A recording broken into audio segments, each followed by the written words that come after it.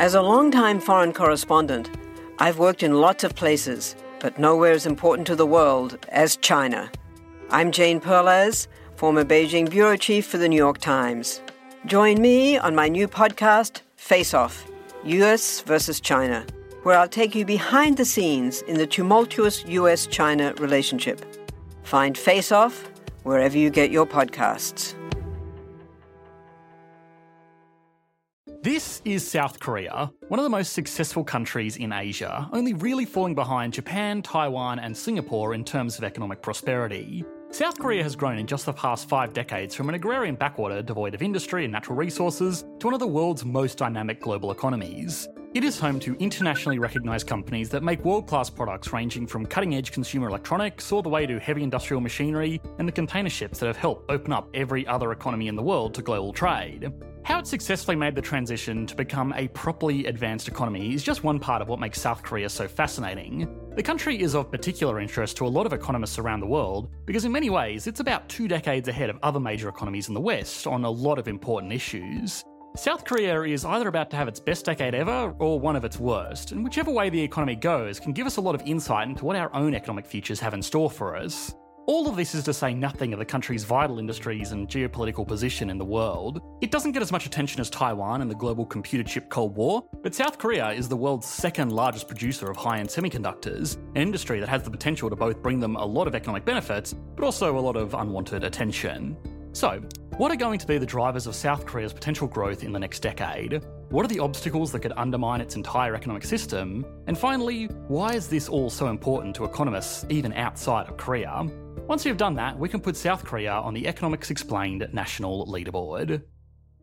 South Korea is home to a lot of world-leading industries that have the potential to make it one of the wealthiest economies in the world within the next century. Local industries, even ones with a heavy export focus, can only get a nation so far. Housing global companies that can draw value from the entire global economy is essential for countries that want to move beyond a certain level of wealth. BMW's biggest manufacturing facility is not in Germany. It's actually located in South Carolina in the USA, where it uses components shipped from Mexico, made out of materials mined in Brazil and Canada, to make cars that it sells through its dealership network covering all of North America. The entire manufacturing, logistics and sales process never touches German soil, doesn't use any German resources, and apart from a few company executives sent from BMW global headquarters, never even employs any Germans. But once a car has been sold, it's a German company that makes the profits. South Korea has a lot of large corporations with similar operations all around the world. Samsung, Hyundai, LG, Kia and Daewoo all sell well-known products globally, with many of their operations taking place outside of South Korea.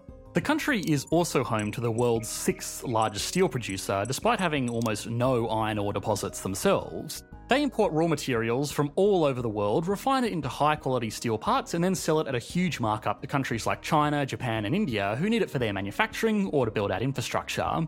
That steel also goes to fuel its own industries. Global trade and economic cooperation has been one of the biggest driving forces of economic growth over the past century. Global GDP lines up almost perfectly with global trade value because the more that countries trade with one another, the more they can specialise to provide the global economy with cheaper and better goods and services. 90% of global trade is done using massive container ships and bulk freighters because they are the cheapest way to transport goods over long distances. Countries that have direct access to the oceans are on average much wealthier than landlocked countries. Outside of Europe, there is not a single highly developed landlocked country, and 9 out of the 12 countries with the lowest Human Development Index scores are landlocked, despite only accounting for a quarter of all countries in the world. The only reason that European countries like Switzerland get away with being landlocked is because they grew their economy before global trade was such a determinant of economic success, and most of their economic output these days is in the form of services or extremely expensive items that don't cost much to transport relative to their overall value. Landlocked countries are at such an economic disadvantage in the modern global economy that the United Nations has a classification just for them, LLDC, which stands for Landlocked Developing Countries. South Korea is obviously not landlocked, and given who its only neighbour is, it's effectively an island with easy access to the world's oceans on 3 sides of its borders. The reason the problems experienced by landlocked countries are relevant to South Korea is because it shows just how important being able to transport things by ship is in our modern interconnected global economy, and South Korea is home to the 1st, 2nd, 3rd and 4th biggest shipbuilding companies in the world. Without the ships that South Korean builders provide, one of the biggest driving forces of economic growth would simply grind to a halt. There is currently the fear that the world is starting to shift away from globalisation and that trade tensions, active conflicts and the weakness of supply chains shown by the global pandemic will push countries to produce more domestically and ship less internationally. That is a problem, but it is more than made up for though by the overall growth in economic output, the demand for newer, much larger and more fuel-efficient ships, and the demand from countries that want to build out their own merchant marine fleets for the very same reasons as they don't want to be dependent on other countries for access to vital goods and services. This is far from South Korea's only globally vital industry as well. It is the second largest producer of advanced semiconductors in the world, and when China and America are almost fighting a cold war over access to these chips, it's going to continue to be an industry that does very well for South Korea. Now, all of this is not the reason why South Korea's economy is so interesting. For all of the economic benefits that these industries are providing, the country is also experiencing something that could potentially be a bigger boost to their economy than any shipyard, global car company or semiconductor plant ever could be. That is the rise of Korean pop culture all over the world. Korean bands, Korean skincare, Korean movies and shows, Korean fashion, Korean holidays and even Korean plastic surgery have become highly demanded products all over the world. The example of Germany and BMW I gave at the beginning of this video was no accident. They were able to make money by running a business that operated entirely offshore, but German brands have a big advantage when they do this. When we think of German cars, we think of quality engineering, luxury fit and finish, cutting-edge technology, and a level of status above economy cars from other countries. The reality is that most BMWs sold these days are built to economy car standards and are less reliable with less features than similar offerings from Japan, or indeed South Korea. Some of the research team here at EE are from Germany, so I hope this makes them just a little bit angry. Despite their problems though, people are still willing to pay a premium for their cars. Part of this is BMW's marketing, but part of it is the perception that people have of Germany and their skilled engineering. How much would you pay for a watch from Thailand? And how much would you pay for a watch from Switzerland? A handbag from China or one made in France or Italy? A set of tools from the USA or a set made in India? Financial advice from an accountant in London or Manila in the Philippines? Global consumers have perceptions of the quality of goods and services coming from certain countries, and they are willing to pay a significant premium to companies from countries that have a good reputation, even if the quality is the same or even worse. Countries with good reputations can add huge markups to their exports, or if they're really good, make money from their reputations as world-leading German engineers to sell cars made in South Carolina, Mexico and China. The South Korean wave, as it's been called, is going to let Korean companies do the same thing. Fashion, entertainment and tourism are massive industries that are only going to get more profitable for Korea as its reputation in these industries grows. Hyundai was once the cheap car brand that people bought because they couldn't afford anything better, but now they're producing cars that compete with the very best offerings from Lexus, Mercedes, Audi and BMW, and they're doing well because South Korea no longer has the international reputation for being a random Asian centre of low-cost manufacturing. But just as you might be thinking that the South Korean economy is going to be unstoppable, it's also got some major challenges ahead.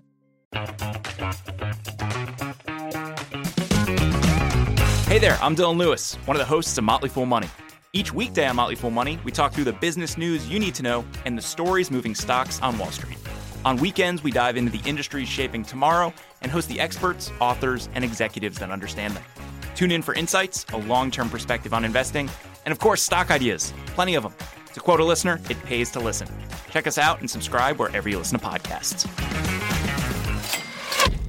South Korea has been a victim of its own success. As its population has become wealthier by working demanding jobs and moving to space-constrained cities, people have been having less children. South Korea now has the lowest birth rate of any country in the world, with only 0.84 births per woman. This low birth rate, combined with longer life expectancies, means that by 2070, half of Korea's population is expected to be over 65. For an economy, that simply will not work because a lot of elderly people need full-time care while not contributing anything to economic output. This issue is so severe in South Korea that it's not even a case of the economic burden that an ageing population would put on young generations that have to pay high taxes to fund pensions. It's that there will not be enough people to look after that many elderly. Even elderly people that don't need full-time carers generate demand for plumbers, baristas, shop attendants, drivers, gardeners, and well, every other job that exists in the economy. By 2070, more of these jobs will be automated, but most economists agree that it's not going to be enough. The usual solution for advanced economies dealing with this problem is to bring in young, skilled workers from poorer countries, who will happily move to take the chance to make higher incomes and have a better quality of life than they could have in their home country. This is a devastating trend for the countries that they come from, but we addressed that in our video on brain drain, so I don't want to repeat too much here. It's not a concern for South Korea anyway, because they are an advanced country with very high living standards globally, so they would typically be the recipient of skilled labour coming into the country, not skilled labour leaving it. But they aren't. South Korea has a similar problem to Japan, which is that culturally they are opposed to migrant workers. Korean is not a common second language to learn, and skilled migrants going through the amount of effort to get a working visa in South Korea would typically be better off going through less effort to get a working visa in one of the dozens of other advanced economies around the world. The South Korean government has made efforts to improve this trend because, well, they need to, but the country still remains low on the list of destinations that people want to move to in order to start a life, and the country's existing citizens are just fine with that. A more imminent problem that South Korea will need to deal with this year is its unique housing market. South Korea has a similar problem to a lot of other Asian economies that have been experiencing a period of rapid development in recent decades. House prices have risen much faster than incomes, and so the median home in Seoul is 14 times the median income. To get around this issue, the country has developed a unique way that people can pay to live in a home. Typically there is 3 ways to get a place to live: buy a house, rent a house, or be given public housing. South Korea has developed a 4th option, which is what they call cheonsei, or a key money deposit. This system works by having owners lease their property out for a fixed period, but instead of charging rent, the people that will live in the house pay an upfront deposit, between 60 to 80% of the value of the property. Once the term ends, the people living in the house can get their entire deposit back, so effectively they have lived in the house rent-free. The reason that property owners would agree to do this is it effectively gives them a 0 interest rate loan. A popular strategy for cunning South Korean property investors was to buy one apartment, put key deposit tenants in it, and use their 80% deposit as a down payment on more houses.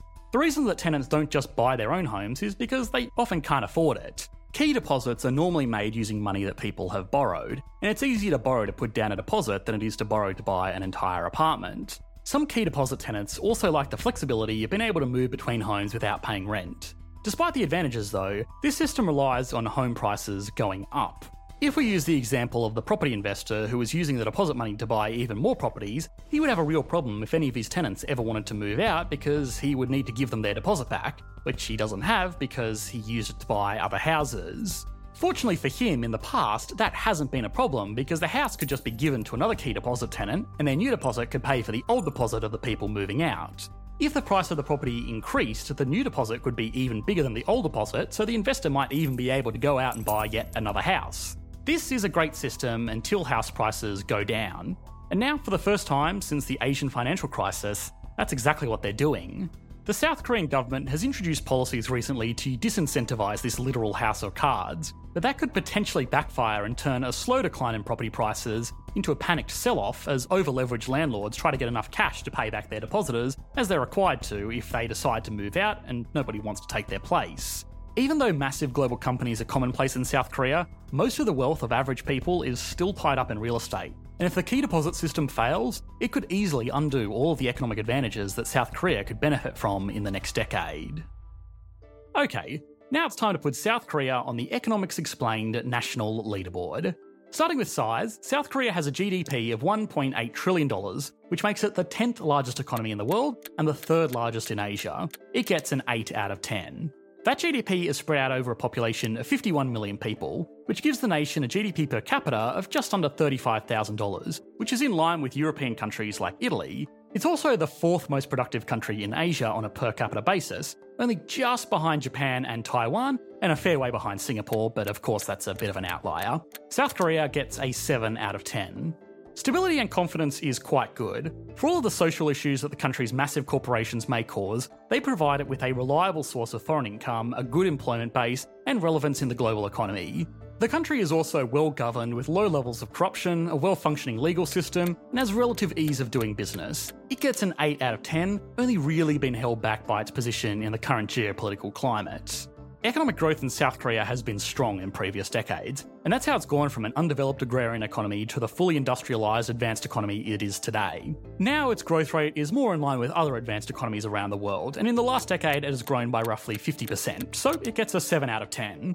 Finally, Industry. South Korea has grown a diverse selection of crucial and world-leading industries that add a lot of value to its domestic economy and the global economy.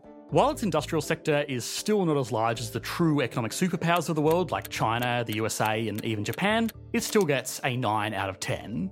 Altogether, that gives the economy of South Korea a 7.8 out of 10, which puts it way up here on the leaderboard, a position that is very well deserved. Check out the video linked on screen next, or if you prefer to listen to these videos, we make all of them as well as full interviews with world-class economists available on our Spotify page. Thanks for watching, mate. Bye.